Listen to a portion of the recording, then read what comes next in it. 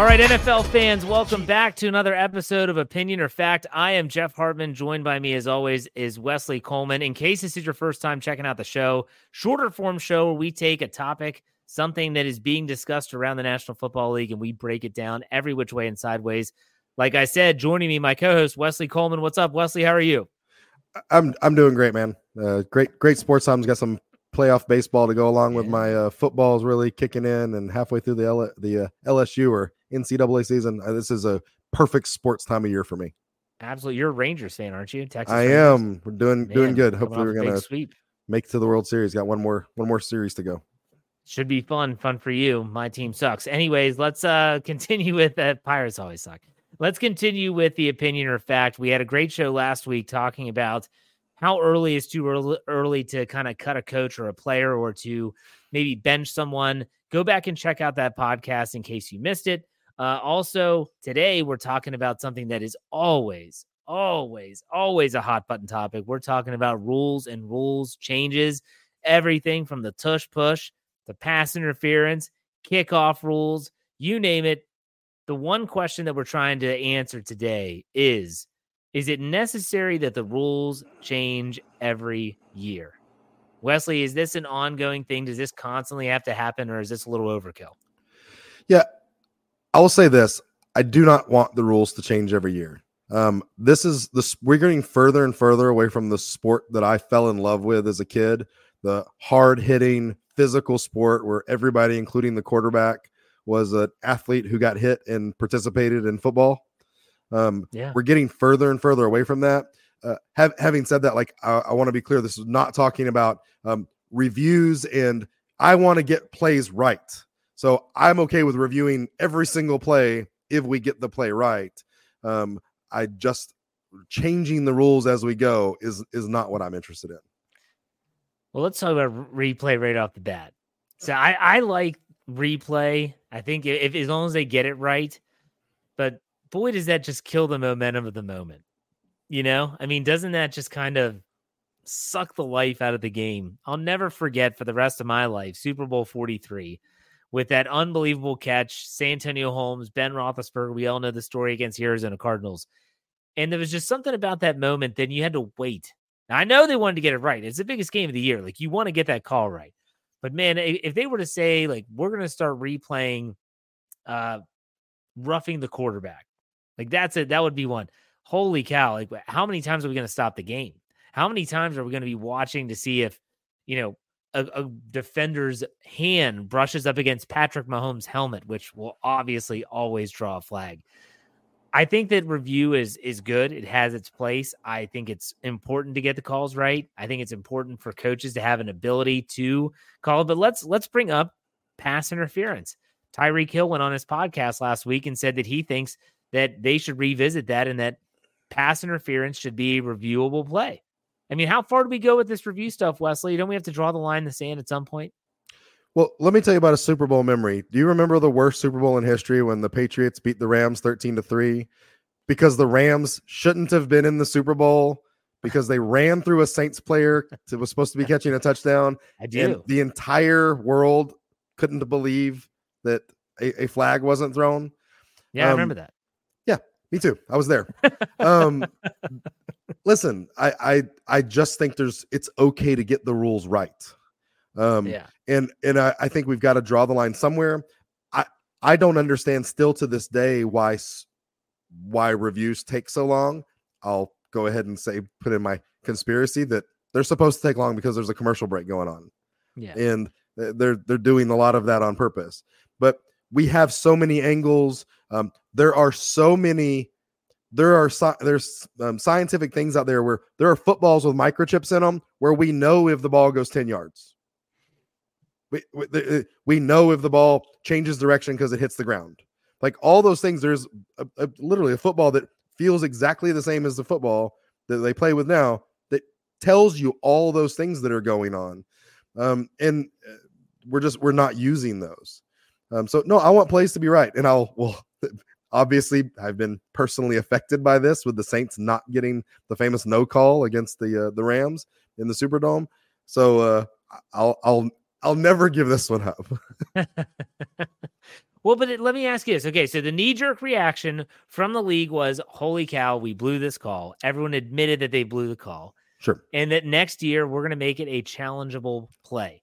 But But did it work? Did they make it a challengeable play? That's the thing. That's what I'm talking about. So you have these challenges, and these officials are like, man, like it's showing up our guys. And the league is saying it's showing up our guys. And you talk about conspiracy theory, you're talking to the right guy. Love them. And I'm sorry, like there's the NFL's probably saying like, we can't have, like the Angel Hernandez of the Major League Baseball being our entire crews, which there are crews in the NFL that are just so flag happy. Yep. And those games would take 6 hours. They would take 6 hours if they challenge everything. Well, just remember that next year they did that. They acted like they said all the right things, like we're going to make it reviewable. We're going to get calls right. And then we had multiple plays and reviews where clearly the person was interfered with, and they're like, call on the field stance. Yeah. They just weren't going to overturn calls. And it was, they kind of did lip service of saying like, oh, we're trying, but it went away from it. So they would need a more, concerted effort to actually get that right. Like I said, they're protecting their guys. That's the shield protecting the shield. And if they're constantly overturning these judgment calls, then that clearly states that they don't know how to make the judgment calls in the first place. My problem is, and kind of what I said at the beginning of the sport that I fell in love with, the sport that I fell in love with was a sport where you could kind of nudge each other. Obviously, you couldn't tackle the person before the ball got there, but hand fighting was allowed. And obviously, when it got to if you physically turned the person's body, then that became a penalty. But right. Some of the best wide receivers, some of the best cornerbacks in the history of the game, we have great things of them running downfield, hitting each other and hitting hands, and one of them catching it or one of them knocking it down. Being no penalty, just, man, great play. Get out there and compete. And now we have these really crazy penalties where just guys are barely touching each other, and those shouldn't be penalties. So I don't know if reviewing those takes it further into, well, that guy did touch his jersey and I watched the sleeve move, so technically he interfered with him. I don't know if I need that. And I'm not sure if there's a way to define, like, did he significantly move him 23%? And so now it's a penalty, or, oh, he just made contact. That's fine. I'm not sure how we would determine. I think it's always going to come down to a judgment call. It's going to come down to a human being looking through the little screen and making a judgment call. And that's what we want to talk about. We went off on a tangent there with replay. Well, go ahead. Tying that together. Speaking of rule changes, should there be a rule change where pass interference is not a spot foul? So you're almost saying like terrible quarterback, terrible receiver. You throw the ball high up in the air. The cornerback happens to look the other way and trips him and runs over him, and you get 47 yards of penalty down the field when your offense isn't good. The old on a ball that maybe the receiver doesn't catch anyway. The Joe Flacco heave and pray, as we used to call it. It worked. Yeah, for sure. No. That's almost, now you're getting into that. Remember the former face mask? You had the 5-yard and the 15-yard variety.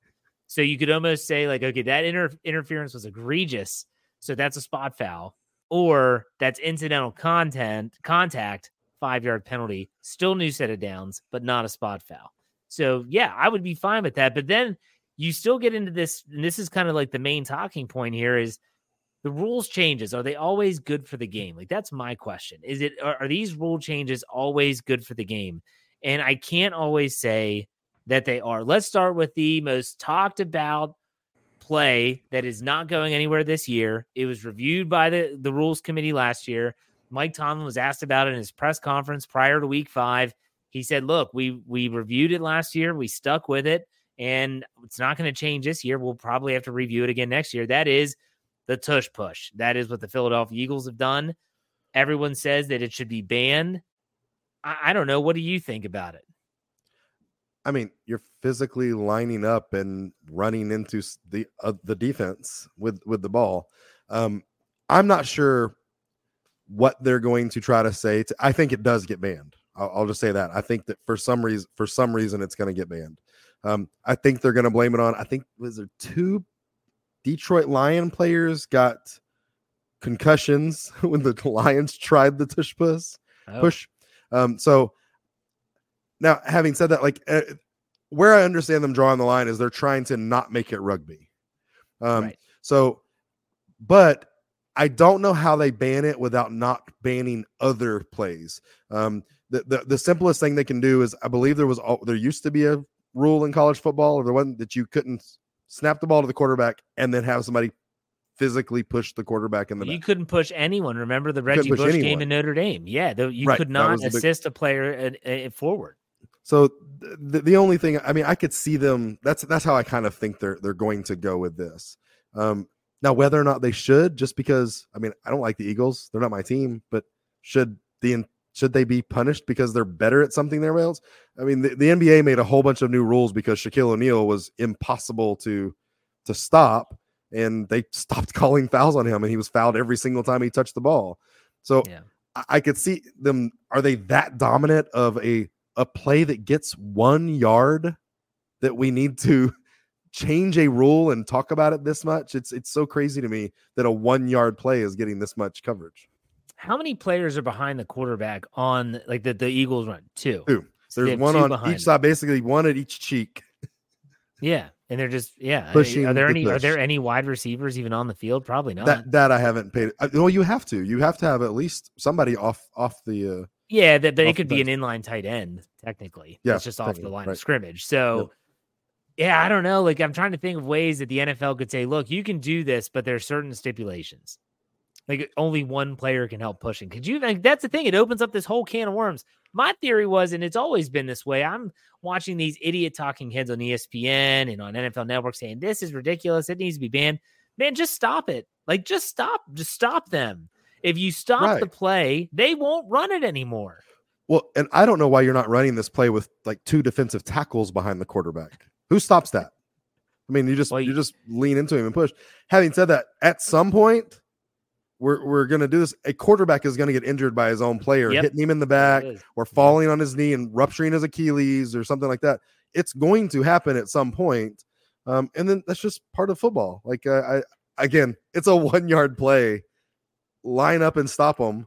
But I don't understand why we would ever make a special rule about this. Yeah, but at one point, like, let's just use Jalen Hurts as an example, because Philadelphia is obviously the one that runs it the most.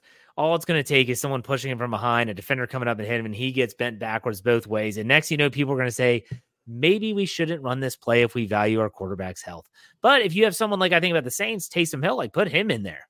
And he's not your regular starter. So go, and he's like a freaking fullback anyways. So give him the ball. Let him do it.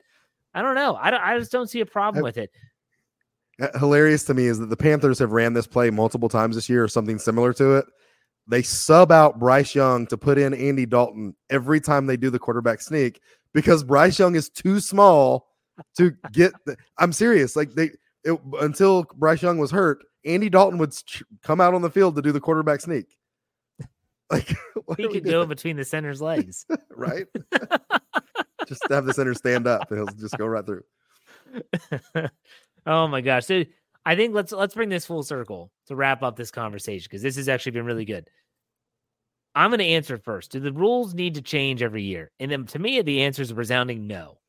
I really don't like when, and it always happens in the postseason, because that's the last thing that we all remember before the owners meetings down in Florida and the competition committee. They all meet and they say, oh my gosh, we got to change this because this, and this happened in the playoffs. I'm sorry. It doesn't need to happen. Let's avoid the knee-jerk reaction. And like you said, we want to try to keep the game as close to the game that we all fell in love with a smidge of physicality still remaining and the ability to actually hit another player. I just don't want to see it go overboard. I just don't want those knee-jerk reactions, and I really don't want the games to start taking 6 hours when every single play is reviewable. That's my own personal take. What about yours? I think that if rules are going to change, then I want it to be 85% of players in the league agree with the rule change. I do not like these. We have guys that have never played football, never coached football, sitting and making rules that the players clearly come out on social media disagreeing with. We had a change last year to special teams about you could take a fair catch in the field of play and just get the ball to 25. Every single special teams coach and a special teams player that I heard from in the NFL disagreed with it, doesn't want the rule. There wasn't science to back up that people were getting hurt on this anymore. And all of them said, I hate this rule. Please don't put it in play. And some guys in a suit and tie at a desk made this new rule. And that's not what I want my football to be, is based around like, can we get sued for this? And who's going to make it look like we're not protecting people? That's not what this is about. It needs to be the players deciding on this if there's going to be rule changes. I agree. I think the players should be involved. But at the same time, to what extent? I don't know. We'll see. All right, Wesley, good stuff. Good show. Why don't you tell everyone where they can find your work with the New Orleans Saints as well as on social media? Yeah, you can find me on Twitter, or formerly known as Twitter X, on following the Dome Patrol podcast. It's Dome Patrol PCast, or my personal Twitter is at HoodatWesley13. Jeff, where can we find you? You can find me on Twitter at jhartman, HARTMAN_PIT, and all my work with the Pittsburgh Steelers at the Steel Curtain Network. And if you follow the FFSN NFL feed where you're hearing this podcast right now, you're going to hear my voice a good bit. So make sure you tune in and check out all that good work. Wesley, as always, thanks for your time, man. I appreciate it. Thank you, sir. See ya.